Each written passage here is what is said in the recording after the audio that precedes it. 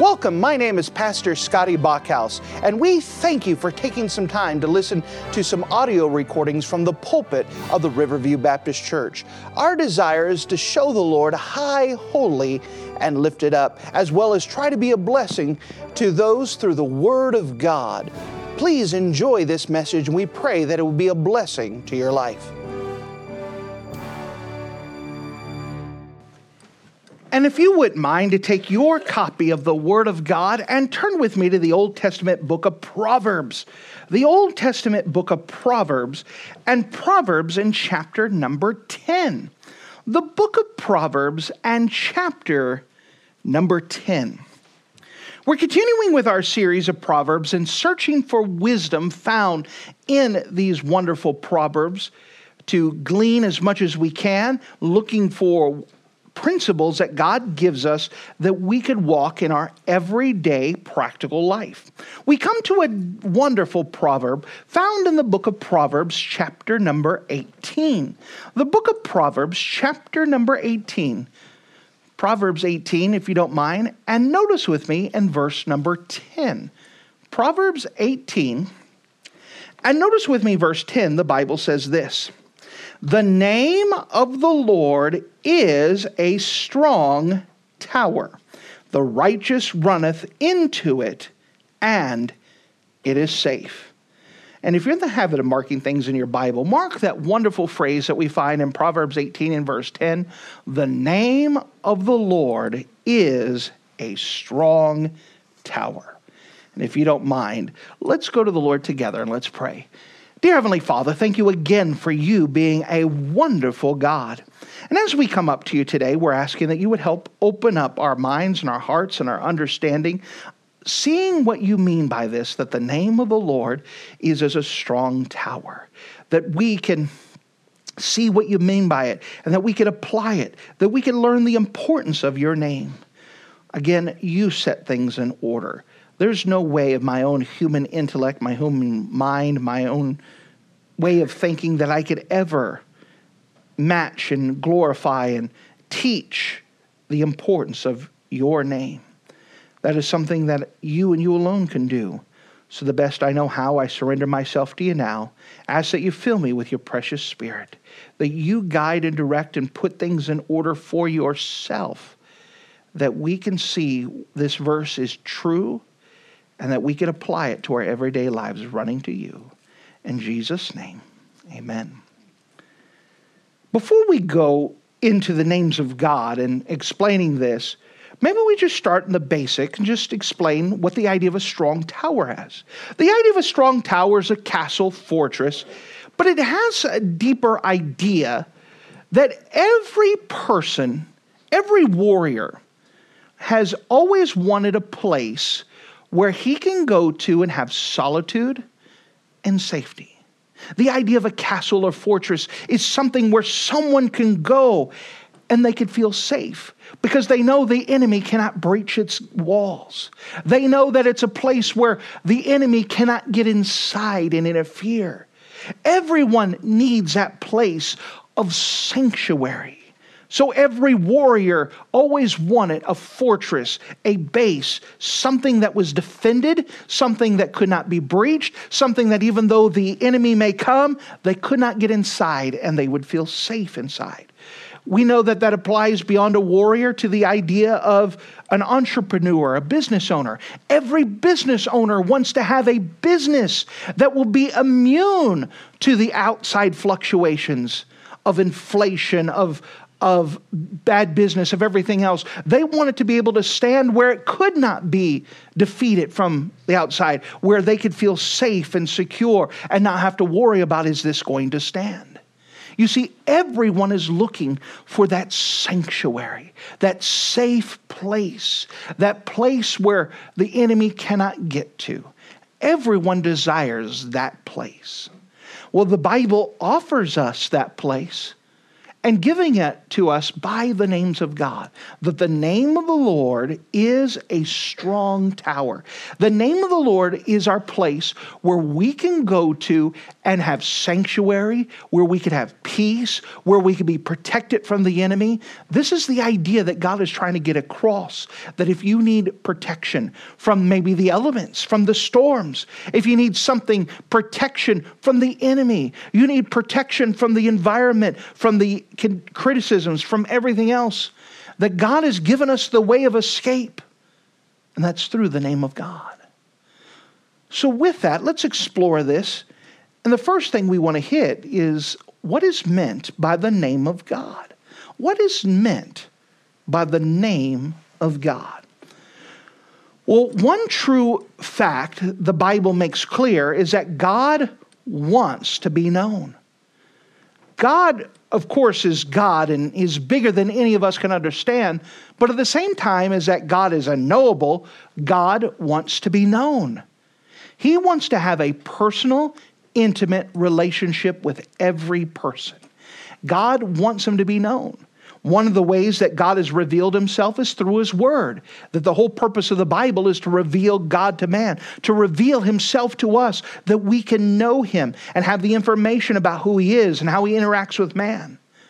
We know that another deeper way that God has revealed himself is by the names of God. There's something about a name. That when you have a name of someone that you love, someone that you care for, just hearing their name puts off an emotional response. There's a favorable thing for it. There's nothing cold. For example, I'm married and my wife's name is Leah. When I say Leah, there's personal feelings that are there. It's not just cold, dead ice as a name that I don't know. You know, I could start shooting names, but I'm sure I'd run into someone that... But it could be an obscure name of someone I don't know. I could say their name and it has no impact on me whatsoever. But if someone was to rush up and say, Leah's hurt, automatically I have a response because I have an emotional attachment to someone. She has revealed herself. That name is precious to me. I have 3 children. Their names are precious to me. If I hear their names, there's feelings that are attached to it. There is something that is put with their name. It's how they revealed themselves. It is how I know themselves. I have one that I've nicknamed Princess.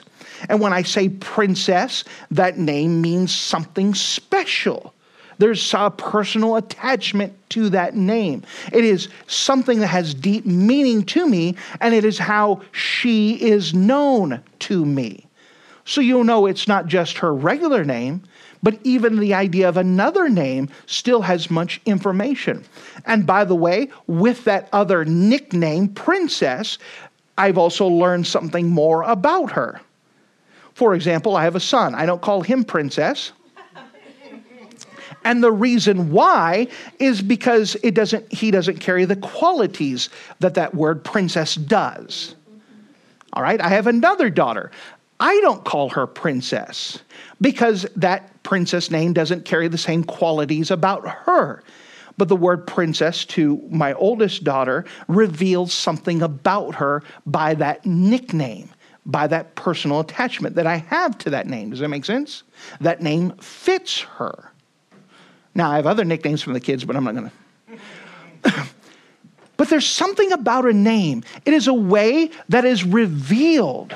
It is a way that God has chosen to reveal himself, that we can know something more about God in his details and who he is by his names. Many of God's names have to do something with his attributes, dealing with his character, by dealing with who he is. It gives a description of what he is like. When you know a person's name, there's an intimacy of knowledge that comes with it.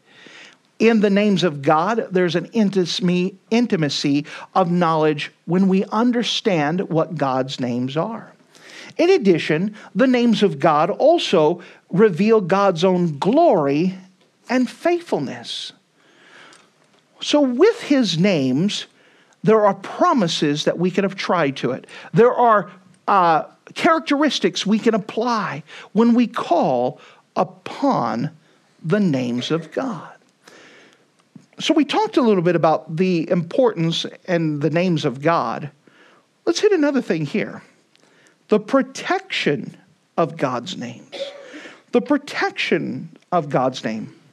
It says the name of God is as a strong tower, that the righteous runneth into it and is safe.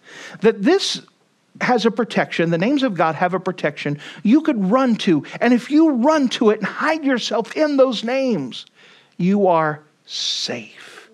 There's something about being safe, being secure, having that sanctuary, as we said before. When we understand God's names and understand that God has revealed himself by those names, we also understand the help that God is able to provide and the person that we're able to trust. When we know the names of God and how they are appropriately applied, they become that shelter, they become that protection.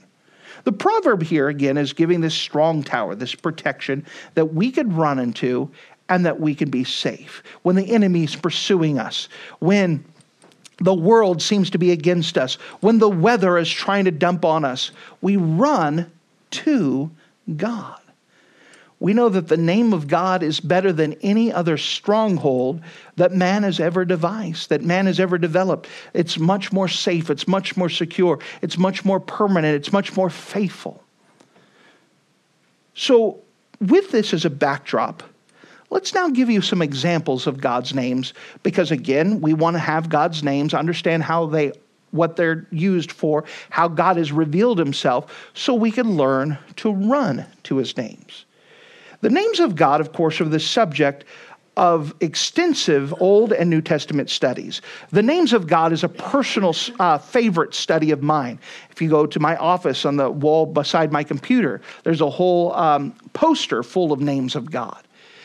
The names of God is just a fascinating study because you learn so much more about who God is and how God has revealed to himself and what he could do for us by using his names. Now, of course, I can't go through an exhaustive list, but I could go through a couple of them that I believe will be a help.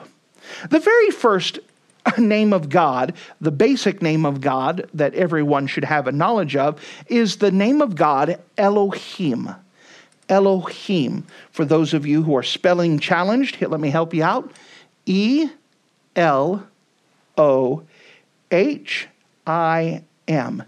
Elohim. Elohim is the official title of God. It shows up in the Old Testament as G-O-D.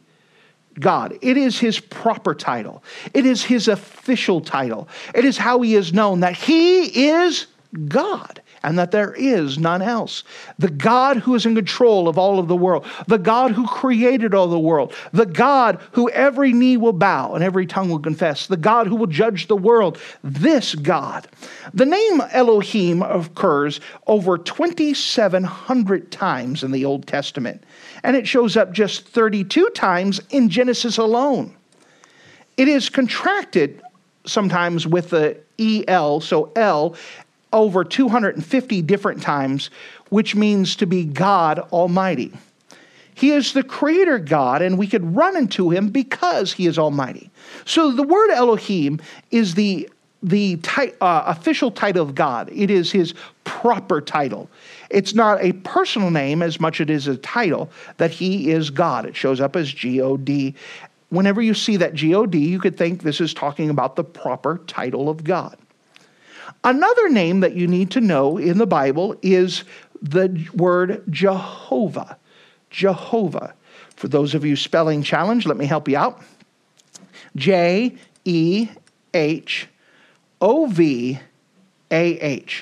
Jehovah. Jehovah. Now the word Jehovah is the personal name of God. The Jehovah of the Old Testament is the Jesus of the New Testament. It is the personal name of God. So whenever you see this in the Bible, you will know it's the personal name of God. In the Old Testament, you're going to see it show up in capital L, capital O, capital R, capital D. So when the word Lord is in all capitals, you're going to see that this is the personal name of God, Jehovah. Jehovah. Now, this is the intimate name of God. God is the official title.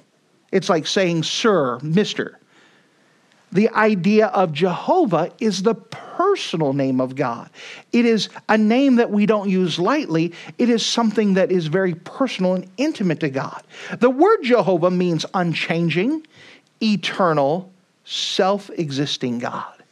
God introduced himself this way in Genesis chapter 3 when Moses looked at God and said, all right, God, you want me to go talk to Israel? What is your name? Who do I tell him I sent him? And God said, I am. I am. What does that mean? God says, I am. The idea of I am means I am the self-existing one. You know what that means? That God doesn't need gas to run the machine. He doesn't need any outside source in order to empower him. God does not need gas. God does not need food. God does not need rest. He does not need vacations. He does not need a day off. He doesn't need a break. There is no outside source that God needs in order for him to run or operate. He is the self-existing one. He doesn't run out of fuel. He doesn't grow old. Now, this is a helpful name of God, that we have the God who has all the substance in all the universe in him. And that because he never runs out of gas, we can always rely on him. We can always depend upon him. We can run into him because he's the self-existent one who never changes. By the way, that also implies that God is perfect. What do we mean? Well, if something is perfect, it never changes. If it changes, then it's not perfect. God never changes because he is perfect. He is the self-existing one. He is the perfect one. He's the one that we could run to. Now, we're going to run into more names, but maybe I could apply this a little bit. That there is the personal name of God. To the Hebrew people, this was very important and very intimate. That even when the Hebrew people were writing down and copying scripture, that if they were writing the personal name of God and the king came in, they were supposed to finish writing the name of God, then address the king who came into the room. Because the name of God was so important, the personal name of God. The Hebrew people were very much didn't want to misuse the name of God. So oftentimes when they would read through the scripture, instead of saying Jehovah or Yahweh, which is the Hebrew spelling of it, they would personally replace it with a different name of Elohim or Adonai, which means Lord or Master. So that way they would never be at the place where they would accidentally misuse the personal name of God. Because the personal name of God was something attached to God that they never wanted to misuse it. Why? Because the name of the Lord is a strong tower. That we could run to it and be safe. The name of God is something special and something unique. The name of God gives us something of familiarity, the personal name of God, that we could be close and intimate. Let me give an example. If we were to run into the governor of the state of Wisconsin, proper etiquette, and I have to say that because proper etiquette is not practiced anymore, but proper etiquette says that because he is unfamiliar with me, my way of addressing him is Sir, Mr. Governor. I would call him by his last name, Governor Evers. I do not have a personal relationship with him, and so I would use his official title to show that there was distance and that was formality. Does it make sense? But if I got to know him personally, he may give me permission to use him his first name, and now in an intimate setting away from the public, I could use his personal name because of the friendship, the familiarity that we have developed. Does it make sense? Yes. We see this played in the book of Ecclesiastes. In the book of Ecclesiastes, Solomon has been away from God for about 10, 15 years. He has been away from God for quite a while. And as he's an old man, he's looking back and he's taking an honest look at his life. And he comes to the conclusion, which the two key phrases found in the book of Ecclesiastes is vanity of vanity. The word vanity means empty, so empty, empty. And then under the sun. The phrase under the sun is life without regard to God. And so if you put those two phrases together as you see them throughout the book of Ecclesiastes, it says life without regard to God is empty. It's empty. That's the conclusion he comes to. Now, again, he's being honest about his life. He's looking back at the last 10, 15 years, even though he was the wisest man who ever lived. He became a scientist. He had every pleasure, every knowledge, anything that was available to him, all the wealth. He had it all available. And he still says, my life is empty because I've lived it without regard to God. But what really makes that book interesting is that all the book he's talking about life without regard to God and how important God is and how people should have put God in their life. All throughout the book of Ecclesiastes, he always uses the proper title of God. And he never uses the personal name of God. What we learn just by studying the names of God there is that even though he's talking about God, he doesn't feel close enough to God to use God's personal name, that there's a distance between them. You see, there's an importance of having that personal name of God and having that personal relationship with him that we can use that. Now, beyond this, there are many different combinations we would call Elistic combinations, talking about that El coming from Elohim, or Jehovic combinations. We would say Jehovah blank and fill them up. Each one of these give us something special and unique about who God is. Let me just run through a couple of examples. We have El Eglon, which means the Most High God. So this has the official title of God followed by another name to give a description of the Most High God. You see this in the Bible in reference to the idea of showing how big God is. For example, when Abraham went to go fight against those kings who had stole his nephew Lot and all those family, he went back and had the king of Salem, which is Jerusalem, come up to him, and he said, Abraham of the Most High God. He says, Abraham, your God is of the highest rank of all the other gods. You are the God, your God is higher than everyone else. That's a good reminder to us that when we're going through hard times, I'm going to the God that is above every other. Amen. That I don't have to worry about some other God breaking down God's name and breaking God's stronghold. When I go to God and I hide in him, nothing can get me out. Nothing is strong enough. God is the Most High God. What about another name we find? We have El Roi, which is a name that I love, El Roi. It comes from the story of Hagar. Now, admittedly, within that story, Hagar had kind of shot her own self in the foot. But the whole story shows how complicated sin gets. When sin gets involved, everything turns complicated. You start off with Abraham and Sarah, who God had made a promise that Abraham was going to have a son of promise. Well, when they start getting older, in their 70s and 80s, Sarah said, well, I'm kind of too old to have a kid. And I could tell that you really want to have a kid, so how about this? I have my handmaiden Hagar. What about this? Why don't you just go ahead and make her my proxy, and you have a child by her, and we'll just say it's our kid. And can you imagine having that conversation? Or check out that DVD when you get to heaven and see how that conversation went. Probably very uncomfortable. Well, Abraham goes through and Hagar comes to be expected with child. Now Hagar, who was the handmaiden to Sarah, starts rubbing it in Sarah's face. You're not woman enough to get the job done. You had to tag me in, and I had to do the job for you. Who's the real woman of the house? Well, do you think Sarah took that well? Not at all. Now, again, Hagar had did a lot of provoking, and so it's no surprise that Sarah had enough and went to Abraham and said, listen, I made a mistake. She didn't say I made a mistake. You're the goofball here. You're the man of the house. You messed up. Why'd you, And she goes, get rid of this servant. They're having fuss. Well, Hagar hears what's happening. She says, forget this, and she leaves. She starts heading back home to Egypt. So she's crossing the desert and she's getting ready to go back home. Forget Abraham, forget all of this stuff. And she goes down in the desert, getting ready to cross. She's hiding in the shade for a little bit. And God comes up and says, Hagar, what's going on? And Hagar is kind of surprised, talks with God. And Hagar reveals the name of God, the God who sees me. You see, God comes back and says, listen, I know what you were going through, but I want you to go back anyways, because I've got plans for that child. Now, Ishmael is going to be born, and of course, we know historically that he is going to be the father of the Arabic people. But the principle here is that, listen, he is going to have a hard time obeying, but he's not going to learn disobedience from you.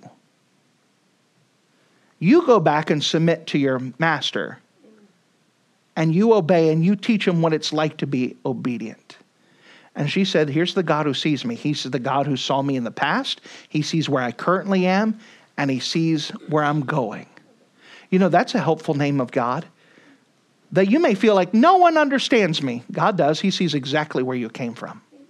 He sees where you're at now, and he also sees where you're going, and he knows how to get you there. And we could run up to him and trust him no matter what. What a precious name of God. What another name of God do we have? There's tons of them. We have Jehovah Jireh. Famous story within the book of Genesis. That finally when the child of promise came, Isaac came, Abraham was very happy. And he tried to treat both the sons and try to take care of them. But Isaac was his promised son. Isaac grew up 30 years. He's now 30 plus years old. And God says, I want to test and see where Abraham's at. He wanted this son so badly. Let's see if he will still honor the son or if he will worship me. Which one? Will the son get in the way of worshiping me? And so God had asked Abraham to take Isaac and to sacrifice him. And as they're going up in the mountain, Isaac's carrying his own wood. And he looks and says, all right, we got the wood, we got the supplies to build the fire, but where's the ram? And Abraham said, God will provide himself a lamb. So they get up there. Isaac's now 33. Abraham's 133.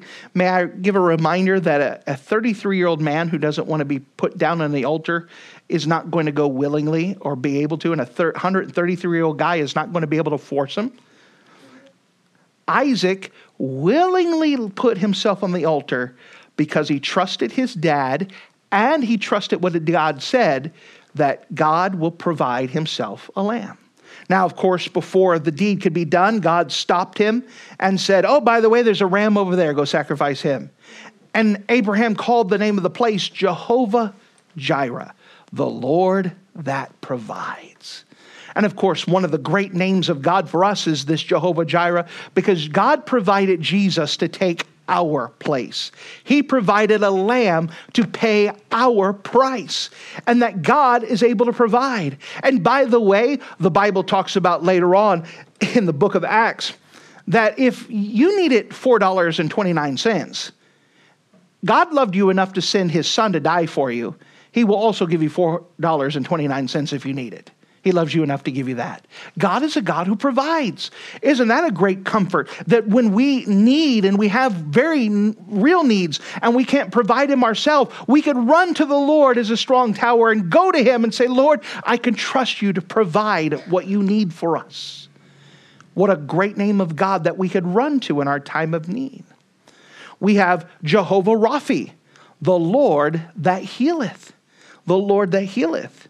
This is a name of God that is used inside of the wilderness wanderings when the people were thirsting and they were looking for subsistence and they were complaining, oh, God sent us out here so we're going to die. And God was able to provide their substance and heal them from their wounds. We have another one. We have Jehovah Nissi. Jehovah Nissi, this one's a good one. What does Jehovah Nissi mean? It means the Lord is my banner. By the way, what is his banner? His banner over me is love. The word banner is the idea of a flag or a standard. It would be something that you would mark as yours. You know what God has done is that we could run to him and say, I'm under his banner. Amen. Oh, he loves me and I could be under his banner. I'm under his protection. The enemy can't touch me because I'm under his banner. Jehovah Nissi. There's other names of God. I can't go through them all. There's Jehovah Kadesh, which means the Lord that sanctify. Now, context is also important for the names of God. Jehovah Kadesh is used, the Lord that sanctified, is used inside of when Moses was receiving all the plans for the tabernacle. And as he was up there for 40 days receiving the plans of the tabernacle, and it's going to take them 9 months to build the tabernacle, God says, listen, don't forget the Sabbath. I'm the Lord that sanctifies. Now, why is God saying, remember the Sabbath in the middle of the plans of the tabernacle? He said it because of this, that so often, and what the temptation for those people were going to be, they got so busy doing something for God, like building the tabernacle, that they would fail to spend time with God. And that's something we all need to be warned about, that we could get so busy doing good things, and we get so busy doing things for God, that we fail to spend time with God. And remember, God is a personal God who wants to spend time with us. God wants us to be close. That's an important name of God, that there's a God who wants us to be close to Him. Throughout the Old Testament, you'll often find another name of God called the Lord of Hosts. What does the Lord of Hosts mean? The Lord of Hosts, the idea of a host means the armies. So the Lord of Hosts means He's the captain of all of the armies of heaven. He's the general in charge of all the armies of heaven. Now, remember that Israel and the Hebrew people were often plagued by armies and enemies all about them. And they would often get scared of the armies and enemies all about them. There's more of them. They hate us. They want to wipe us off the map. So they would run to the name of God. It's a very widely used name of God in the Old Testament, that God would remind them, I'm the Lord of Hosts. I'm the captain of all the armies of heaven. Listen, I'm able to protect you from those enemies. No wonder the Bible says that the name of the Lord is as a strong tower. We could go to Him and under His names and learn the names of God and how they apply. We could go to Him and get the protection and the encouragement that we need. Now, we're not going to go through all the names of God. I want to encourage you that 2025, the whole series for that year, the theme for that year is going to be the names of God. And we're going to do a great study on the names of God throughout the year. So you could add a lot to your repertoire. For now, I just want to introduce the subject to you and let you know that to study the names of God, to learn the names of God, to apply them to yourself, and know that you could run to God's names as a strong tower, and that those that run into it, you're going to be safe. To learn that you could trust God's names and His protections that He offers. As an application to this, let me do a hymn history for you. I love hymn histories. And the song I want to give a hymn history for you is the song Rock of Ages.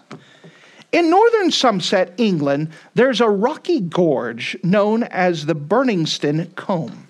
There are several small villages that stand on this and overlook the sea. One of these villages called Blegden, where Augustus Toplady lived and he ministered. He was the preacher that was there. While walking down toward the combe one day, a violent thunderstorm sent him hurrying for shelter. In all the great gorge cut between the towering cliffs, there seemed to be no hiding place. So he's there basically on these cliffs. The storm is raging. He's exposed. He has nowhere to go. He can't go up, can't go down. He's just exposed to the elements in this violent storm that's threatening to blow him off. Then he saw a cleft in a rocky limestone near the gorge. He hurried towards it and he found that he could stand just upright within the shelter.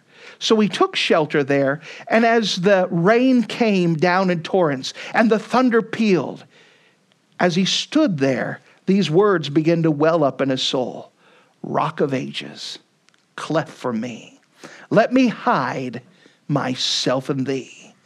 Let the water and the blood from thy riven side which flowed be of sin of double cure. Cleanse me from the guilt and power. There he stood in the cliff and the rock, and as the rain was beating down, he was just thinking about the safety that he had in the cleft of the rock. And the rest of it where he was exposed and he was vulnerable, there was just a hiding spot just close enough where he could get into there. William Gladstone, a prime minister of England, this was his favorite song. It was the favorite hymn of Prince Albert, the husband of Queen Victoria. Every July, even to this day, thousands of people come far and near to stand outside that cleft in the rock, and they sing these words, Rock of Ages, cleft for me. It's a place where you can go and actually sing the song yourself and to experience what it would be like to have the storm raging around you and to be safe in that cleft. The Bible says in the book of Proverbs, chapter 18 and verse 10, the name of the Lord is as a strong tower. The righteous runneth into it and is safe. That when the world is trying to beat us down, when the world is trying to defeat us, when it seems like the enemies abound, that we're able to go to God and He could hide us in the cleft of the rock. He could hide us and give us that protection, and that we could be safe. What a wonderful God that He has given us a way out, that He is giving us a way of escape. If you don't mind, one last passage, the book of 1 Corinthians, or 2 Corinthians. Inside of the book of 2 Corinthians is a very repeated verse, but it is often repeated without out of context. 1 Corinthians chapter 10, I apologize for that. 1 Corinthians chapter 10 is a most misquoted verse, just a horribly misquoted verse. So many Christians misuse this verse, but may we apply it correctly. The book of 1 Corinthians chapter 10, and notice with me in verse 13. 1 Corinthians chapter 10 and verse 13. It says, there hath no temptation taken you, but as common to man. But God is faithful, who will not suffer you to be tempted above that which you are able. Now, for some reason, people put a period there. And they say, God's not going to give you more than you can handle. That's a lie. There is so much more than you can handle. Notice the verse is finished. It says, there's no temptation taken you as common to man, but God is faithful, who will not suffer you to be tempted above that which you are able, but with that temptation also make a way of escape, that you may be able to bear it. So often God will give us more than we can bear, on purpose. But with that, He has never given us where there's no hope. He's always given us a way of escape. What is the way of escape? Jesus. The name of God is a strong tower. That God has made it so our way of escape is always the same. We run to Him. We go to our daddy. We go to the Jehovah, who is the self-existing one. We go to the God who runs everything. We go to the Most High God. We go to the God who sees me, the God who knows where I was, knows where I am, and knows where I'm going. We run to the God who's able to provide. We run to the God that's able to heal. We run to the God who puts us under His banner. We run to the God that sanctifies us and wants us to be close. We go to the God who's the God of all of the armies of heaven that can give us protection. God has always given us a way of escape. And He has said very clearly that it's His name. It's running to Him. It's letting Him hide us away from those storms. It is Him that is our strong tower. This is the principle we rely on here, that God will give you more than you can handle, but has always given you a way of escape. That's Jesus. One more tiny idea here. The Bible says, in where we were reading at before our text of the book of Proverbs chapter 18 and verse 10, it says, the name of the Lord is a strong tower. Then it says, the righteous. The righteous. You know there's a qualification here? That you have to be right with God. Well, how do I be right with God? First of all, you need to be right with Him with your sins. Are you 100% sure if you were to die today, are you 100% sure that you are forgiven of your sins, that you've accepted Christ as your Savior? That's the very first thing you have to do. And God has made a way of escape from our salvation through Him, through His name. It is by the name of Jesus that we are saved. We're thankful that even the name of the Lord can make us righteous. For those who maybe aren't right with God, God wants you to be right with Him, but that's the qualification. The righteous run to Him. Listen, if you're not right with God, you know that you're far away from Him like like King Solomon was in the book of Ecclesiastes, you don't have to remain far away from God. You could get things right and you could get close to Him. You are always as close to God as you want to be. Many people have heard the old analogy, but it still fits, of the farmer and his wife riding down the road in their pickup truck. The wife sitting on the one end and the farmer sitting at the driver's seat.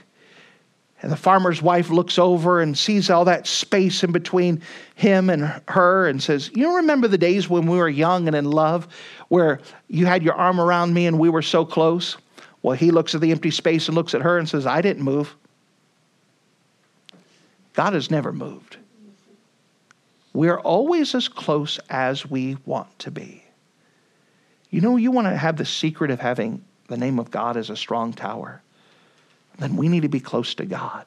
So that way we can always be quickly able to run to Him. If the strong tower is the other side of the state, you can't run to it when you're in disaster. That tower only works if it is close and you have close access to it.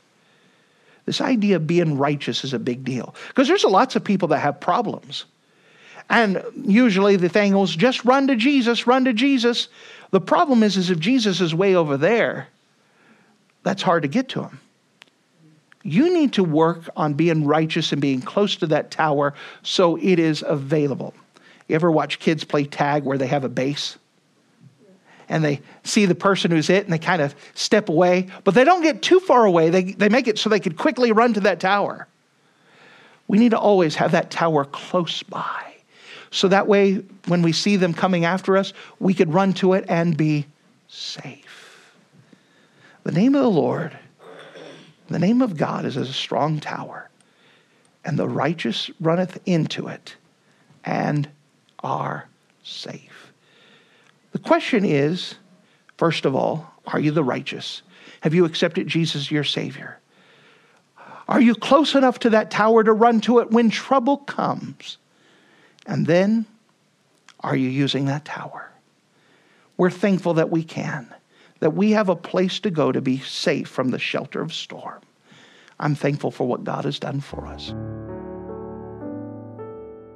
Thank you for listening to this audio message. This is Pastor Scotty Bachhaus, and I encourage you to take this information that you just received and make a specific decision to follow after the Lord. If you don't know Jesus Christ as your Savior, let me beg you to take the time to receive Jesus Christ for the forgiveness of your sins. If you are saved, I encourage you to make a decision in your life to help you get closer with the Lord. If there's anything specific we can do to be a blessing or to pray for you, we encourage you. Look us up on the internet at riverviewbc.com. Once again, that's riverviewbc.com. Or if you would prefer to call us, you could give us a call at area code 920-530-6308. Once again, that number is 920-530-6308. If there's anything we can do to be a blessing or an encouragement to you, please let us know. We would love to make ourselves available. Thank you.